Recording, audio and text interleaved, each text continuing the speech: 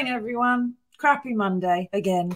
And welcome to the News Agenda with me, Fleet Street Fox. And today I'm joined by the Mirror's senior political correspondent, Rachel Wearmouth. Morning, Rachel. Morning. Now, this is the People's Pay-Per-View, so get into the comments. Ask us your questions about what's going on in the world. The best ones do get the News Agenda mug for the best ones. And you can also catch up on this later on podcast on Apple iTunes or Spotify. So what have we got today? Well, the Mirror has splashed on the rather worrying news that overnight Vladimir Putin sent 30 cruise missiles into a military base just 6 miles from the Polish border, where hundreds of Western military volunteers had gathered and perhaps, you might think, had brought with them some Western military kit. Now, pages 2 and 3 say that means we're one step nearer an all-out war between Russia and NATO, alongside claims there from Russian opposition politicians that he's definitely crazy enough to use chemical weapons. And at the bottom, the deliberate targeting and this time murder of a US journalist, Brent Renaud.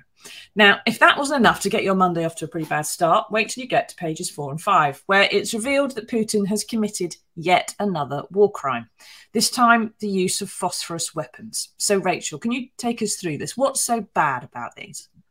So white phosphorus is a material which basically can burn into the bone and smoulder inside the body. So and sometimes when a patient is recovering from being attacked with this material, they will the bandage can come off, and when the substance is exposed to air again, it starts to burn again. They're banned under the Geneva Convention for this reason, because they're just so horrific. But it's legitimate for forces to possess them but not use them, basically. And Ukraine's Human Rights Monitor has said that Russia has used these. Yes. Now they were developed, I think, for the First World War. And because it was a cheaper and easier way of killing huge amounts of people than making a bullet each time. They're particularly grim, and they definitely appear to have been used. I don't understand how on earth it can be legal to possess them but yet not use them. And there are people on the west coast of Scotland and the east coast of Northern Ireland who have some experience of these, because they tend to wash up. We dumped a load in the Irish Sea after the First World War, and after bad weather they tend to wash out again, and they end up on beaches and dogs pick them up and people touch them, and then you get phosphorus burns. But obviously it's not quite as bad as if they're actually flung at you with some explosives, which makes it blast all over the place and picks you up.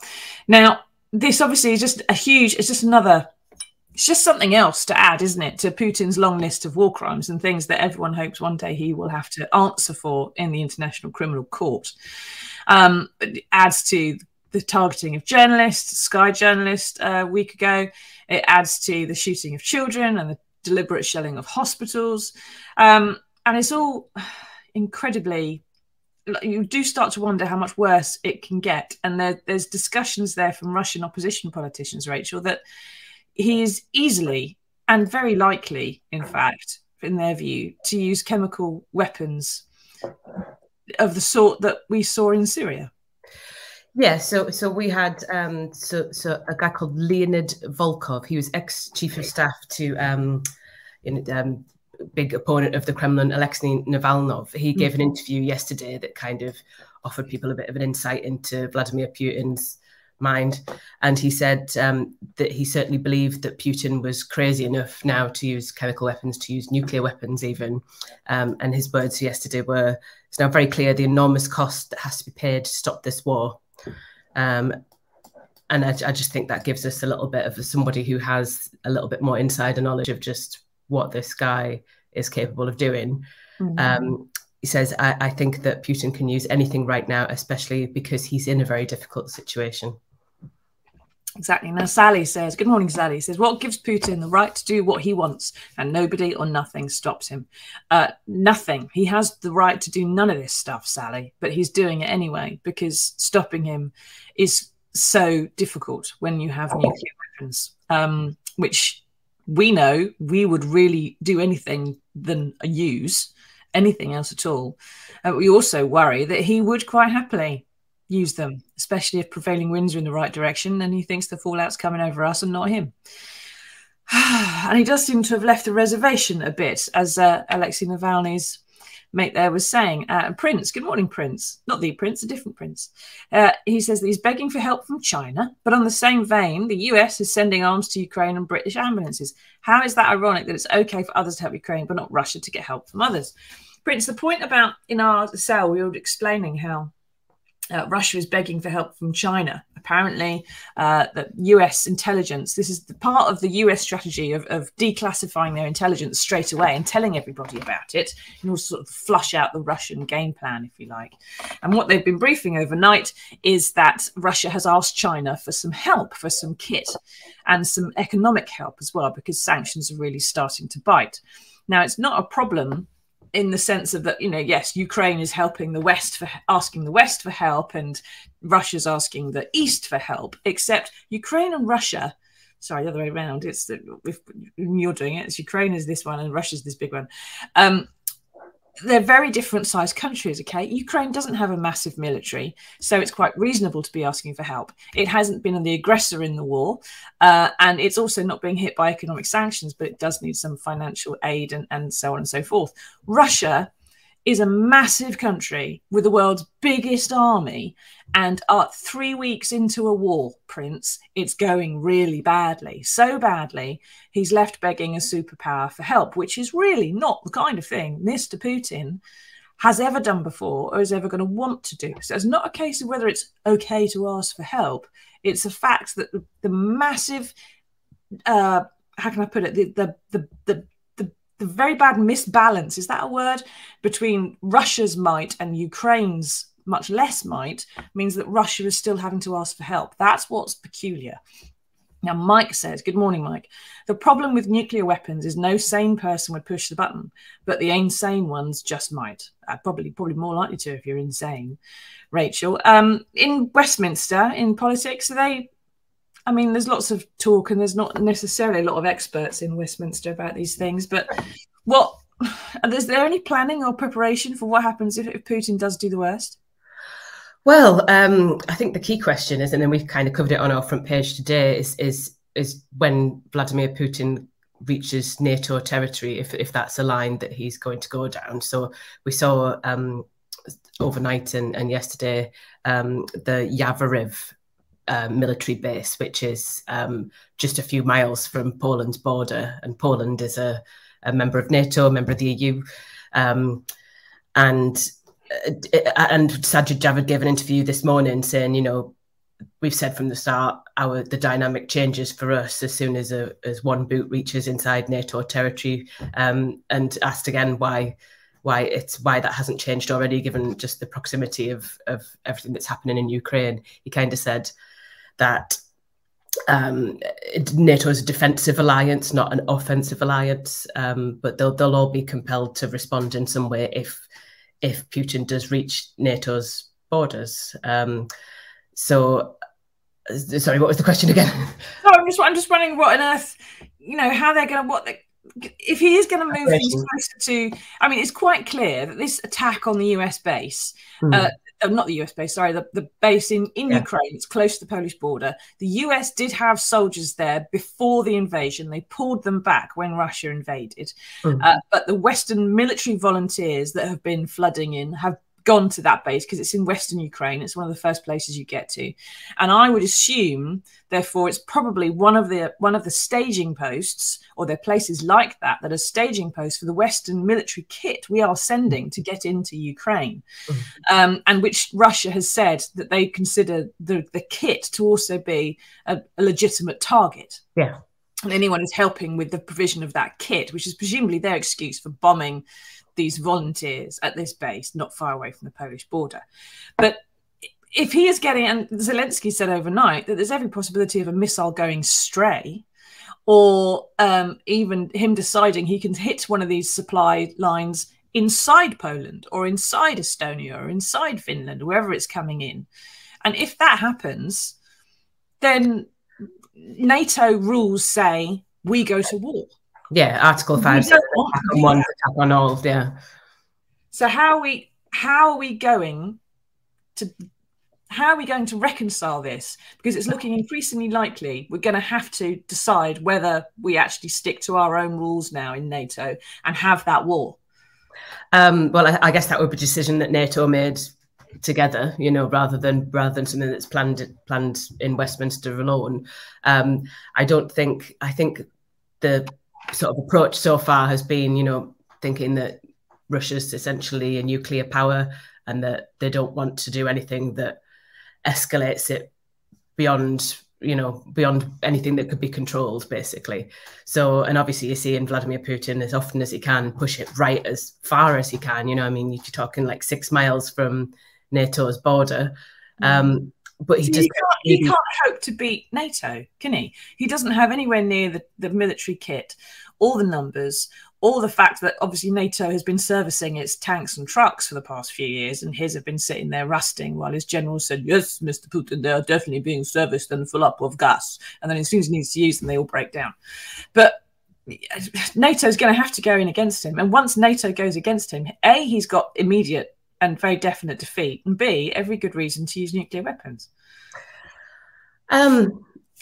I guess we're back to this. We're back to the similar question of just what is in Vladimir Putin's mind. What does he want? What is he trying to extract from the West? What are his aims? And I think nobody's really clear what those are. I think there is a sort of a slight glimmer of hope today because there's fresh talks again between Ukraine and Russia today.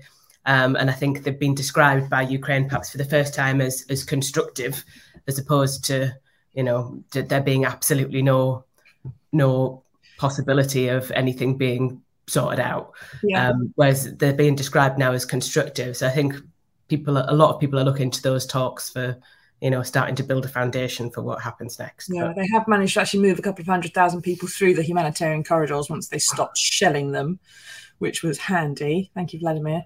Now, we do have some slightly better news. On pages 6 and 7, there are 2 Brits called John Fuggles and Mark Strong, who both have Ukrainian wives. I think Mark's also Russian-born. And they have raised money to buy and service and kit out 2 old NHS ambulances. They've packed them full of supplies, and they have driven them 1,000 miles to the Polish border. Now, one is destined for a neonatal hospital, other to a military hospital, patching up Ukrainian fighters.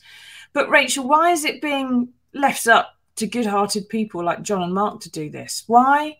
Surely the NHS has a load of old ambulances that are just sitting there and it's waiting to flog off at auction or something. Why aren't we just doing this? Well, that's a good question, but I think that that's why we aren't doing a great deal of other things as well. But I think that we are doing just certain amounts. For example, there's a lovely story, and today we're bringing 21 Ukrainian kids with cancer to the UK for treatment in NHS England, and I think that.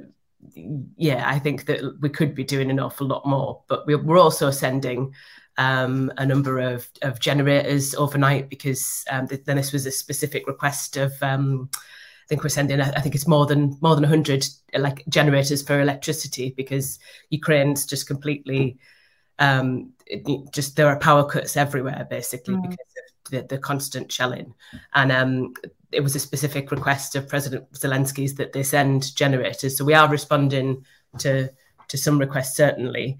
And we know that we're supplying them with a number of weapons. So it's sort of we're doing nothing. But yeah, and I think that it does seem to be that there are an awful lot of individuals who are forking out to just help Ukraine also. Yeah, and people sending, collecting in local villages and so on about various things that they want to package up and send to Ukraine. They all get piled up on a lorry and they go and sit on the port for weeks because of Brexit customs declarations problems.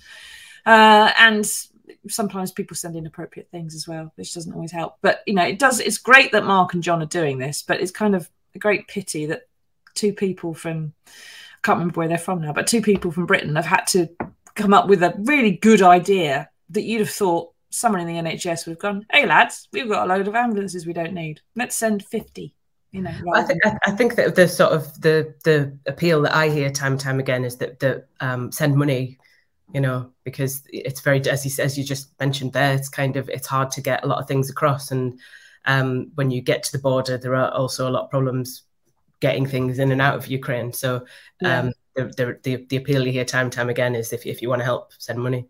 Exactly. And they also means that you're buying from people in the region, which supports them economically as well. Now, Alison, good morning, says, did he just wake up one morning and decide I want to create a war? I bet he's been, I assume you're talking about Putin. I bet he's been thinking about this and planned it since he was small. So being premeditated, we have no real idea what he'll do next and be capable of.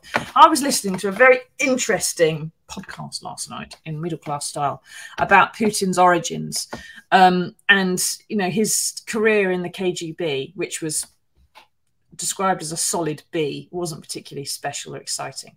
But then he was caught just when the Iron Curtain fell, and, you know, also riots outside the gates, democracy protesters and so on. And he thought, as he had done, been raised in Soviet Russia, when something like that happens, you appeal to the center and you go right into the central control and go, what do we do now? And you should be protected and, you know, encircled by that center. And the center had collapsed and there was nothing there to look after him. And that was the moment, apparently, which sort of created his psychosis, that you cannot rely on the center anymore. You cannot rely on the communist state.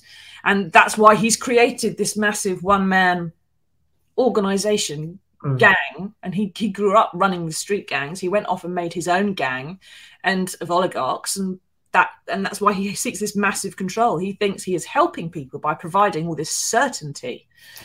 And now we've got, as a result of that, all this uncertainty, because we don't know what he's going to do next. And the Americans have got the same problem, haven't they? Because although they've got all this intelligence coming out of Russia, Rachel, they haven't found it really difficult to read him and to know where he's going next and what he's going to get out of this. And there's stuff in the paper today that's claiming he may be on an awful lot of steroids to suppress some kind of illness, which is why he's keeping a big distance from everybody that comes to see him, because it means he hasn't got an immune system anymore. Yeah, or he's worried that somebody from his own side might take him out. And I think, you know, when you've done some of the things that Vladimir Putin's done, that's, you know, I would find it difficult to get close to anybody else. I'm sure an assassin could overcome a table if they really needed to. Yeah, fair point. But I think sort of there was a cabinet minister yesterday, I think it was Michael Gove, who kind of said he didn't like to refer to him as insane when a lot of it is quite calculated.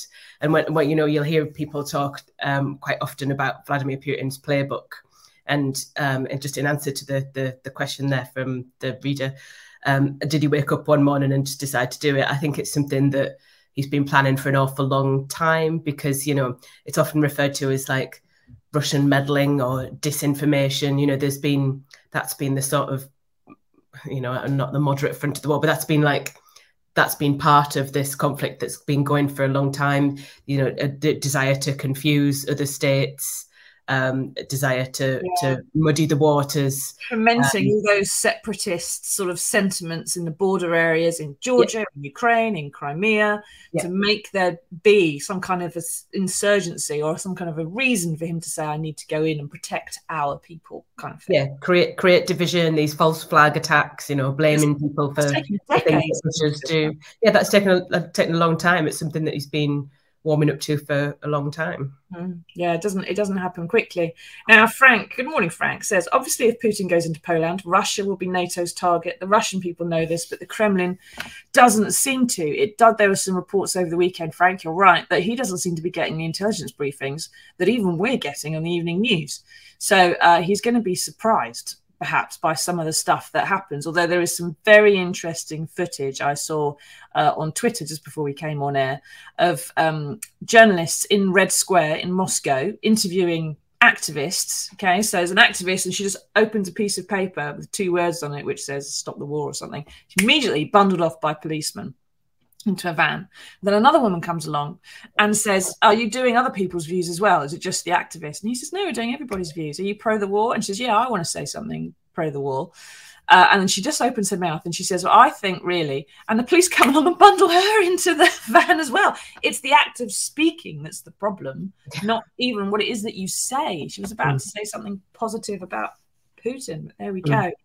But so that leads us neatly onto actually the next story, which is on pages 8 and 9. There's a report very much worth your time in reading, which one of the few Western journalists still operating in Moscow, Gabriel Gavin, his name is. Now, because of the rules they've just imposed about criticizing the government or the war, it's written really carefully. And he's very sort of talking about the Russian pro view of the war, but it's written in such a way that it's quite clear he's writing about the disinformation that's been spread internally. But it's a very good description, Rachel, isn't it, of how the sanctions are actually affecting people in Russia. So what are the highlights? What did you notice? It's a brilliantly written piece, and I would encourage anybody to read it. It kind of gives you a real picture of what's happening on the ground and how people in Moscow are living now, and the impact the sanctions are having on their everyday lives. So he says in supermarkets, shelves have been stripped of essentials such as pasta and rice. Reports of mass arrests in red squares, just as this, he describes it as a sense of desperation. And I just think it is very well worth anyone's time. It talks about how products now are just way overpriced, how your ordinary average Russians rubles are just worth so much less because there are so many companies that have pulled out of operating in Moscow, in Russia altogether. So that there are, almost no Western products left now. So, you can't get a tin of Coke, for example. Yeah, and they had Coke even during the Soviet era. Yeah. So that's quite a big thing. Although, interestingly, there's some people chaining themselves to McDonald's and panic buying Big Macs because they can't bear the thought of living without them. What's wrong with you? Honestly, you'll be fine. But there's people that sort of panic buying sugar and staples and wheat and stuff like that can see kind of what's coming. But can you just imagine if the price of the pound halved overnight, that means everything has doubled in price effectively. So a packet of biscuits isn't 50p, it's a quid. A pint isn't a few quid, it's lots of quid. Everything just starts going through the roof, and the wages just don't match it at all, which is so even if they are quite aware why. And Gabriel's report there is quite clear that there's people saying, I don't understand why they're abandoning us, but they can't do this to us. We need to have iPhones, we need to have chargers, we need to have this kind of stuff. Why is the West doing this to us? And they may be seeing it as the act of an aggressor, but it is causing huge problems for Putin back home, which is of course why Biden has been leading these sanctions. Now, there are some other stories in the world today, and Rachel's got a story in the paper, everybody. It's on page 21.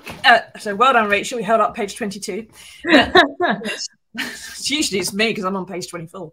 Now you're telling us that half of all children will have less food on the table come the spring here in the UK. And that's only around the corner, of course, spring. But half? Can that really be true?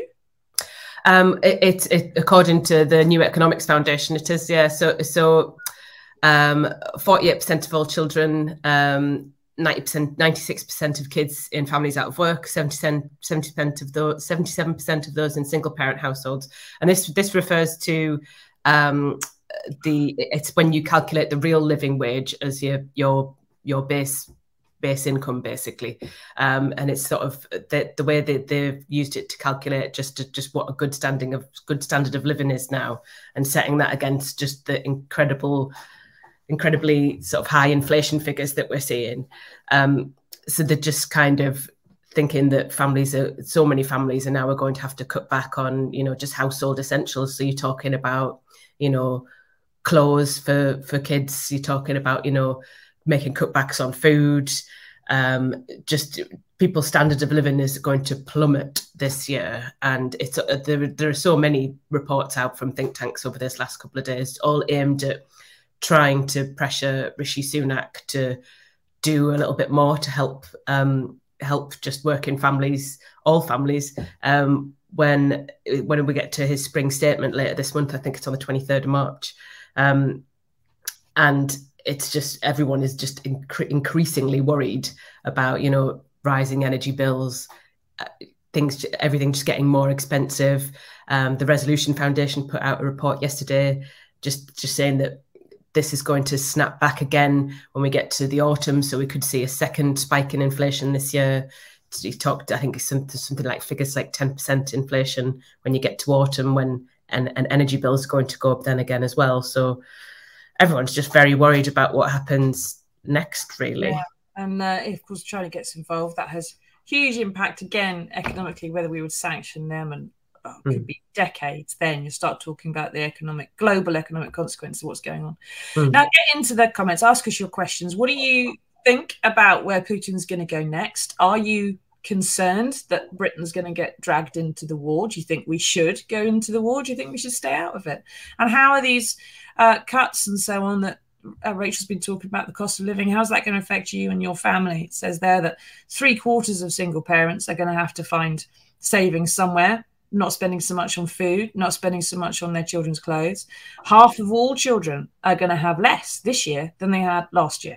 So that's a big thing. Julie says pensioners and low-income families are going to be more on the poverty line, creating more NHS problems, health and mental health. It isn't just a case that someone doesn't turn the heating on as much, is it, Rachel? It means that someone's more likely to go to hospital. It means they're more likely to be an expense for the welfare and benefit service and systems and the health service. It costs the country huge amounts more when people are poorer, which is like so obvious that I've railed against Tories for this for, I think, my entire lifetime. When everybody gets richer, everyone is better off. And when everyone gets poorer, it's actually more expensive to be poor and to have a poverty, an underclass in your country. So it really does help if you pay, for example, a universal basic income, because actually you'd be saving money in the long run. But that's just... I do wonder at this point, after we've come out of the COVID pandemic, and which exposed so many of those like health inequalities that you just mentioned there, if there might be if it might be time for some big thinking, you know, in the months and years ahead, because of just how turbulent the economy is going to be after the COVID crisis and amidst the Ukraine-Russia crisis. I just think that, you know, I wonder if the sticking plaster is going to work this time. No, I thought at the start of the pandemic we'd be due a 1945 style landslide vote for the Hopey Changey party, whichever one it is that comes out with the Hopey Changey promise, the big package, you know, the oh whoops, we're a bit weird for Monday morning, but the big social package that would say, you know, we're going to have a national care service, we're going to have a universal basic income, some kind of drastic change that would set us up for half a century of where Britain was going to go next. I've been very disappointed to see that the government in power is just not interested in that. And there was reports over the weekend that despite this mini budget is coming up at the end of the month that you mentioned there, Rachel, Rishi Sunak is apparently resisting any moves or pressure from his own party to do more to alleviate some of the higher prices we're going to have, because it's too volatile, quote unquote, which actually means, of course, he doesn't want to give us a bit now, because when the next budget comes around, there'll have been a precedent. He has to give us a bit more when things have got worse. He wants to wait for it to get as bad as possible and then give us a little bit and just do it once. And that's not the attitude, Rishi. Now, Lee says, how do you expect the working class to survive with all these price hikes while the unemployed and the rich get everything? I've never seen the unemployed get everything. They usually get about 100 quid a week. But yeah, the rich do seem to be making money hand over fist. And of course, it's worth saying, I suppose, Rachel, with your story, it's more surprising that half of all children would be unaffected by what's happening in the world and global price rises. I don't think it's that they'll be unaffected as such, but it's just that their families will not have to be making such drastic cutbacks. But I think, you know, and on household essentials, which is what the piece refers to. But I think you might see, I think everyone's going to be making just different choices this year, regardless of unless you are just very, very comfortably off. I think a lot of people will be making different choices this year. And of course, you know, the Prime Minister's children make up a sizable proportion of the UK population. Perhaps that explains why so many people are going to be unaffected. Who knows? there's a reason for Boris doing all that, I'm sure.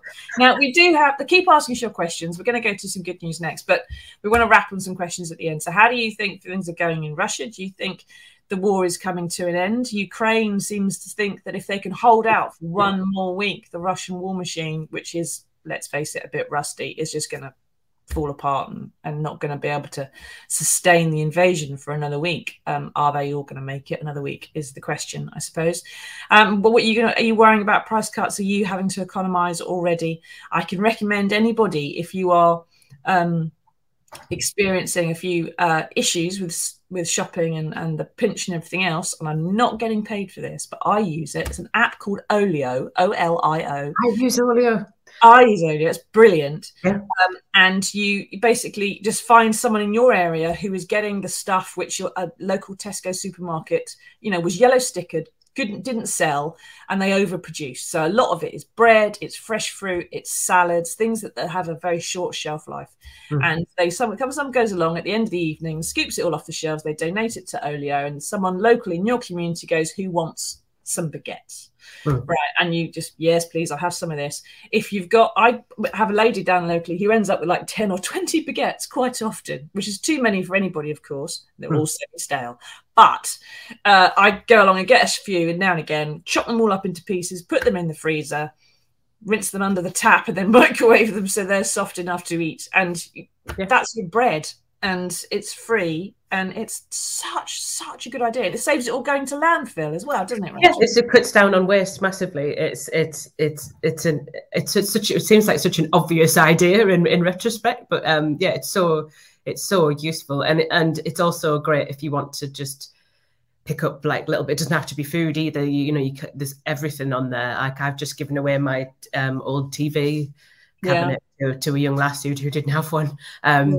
It's a fantastic app. I would. So other apps neither of us are being sponsored, but it's just other apps are available, we should say. But you can give, you can donate, you can get stuff from other people, you can share things, and it's environmentally more friendly, and you're not letting all this stuff go to waste, and it also saves you a bit of money. I think I've saved about £1,000 since the pandemic started. And it's when you get this stuff from Olio, and that's where your fresh bread is or something, it means that you're not going to the supermarket and spending money on stuff you've just seen, so it's better. Anyway, there is some even better news in the world, and here it is.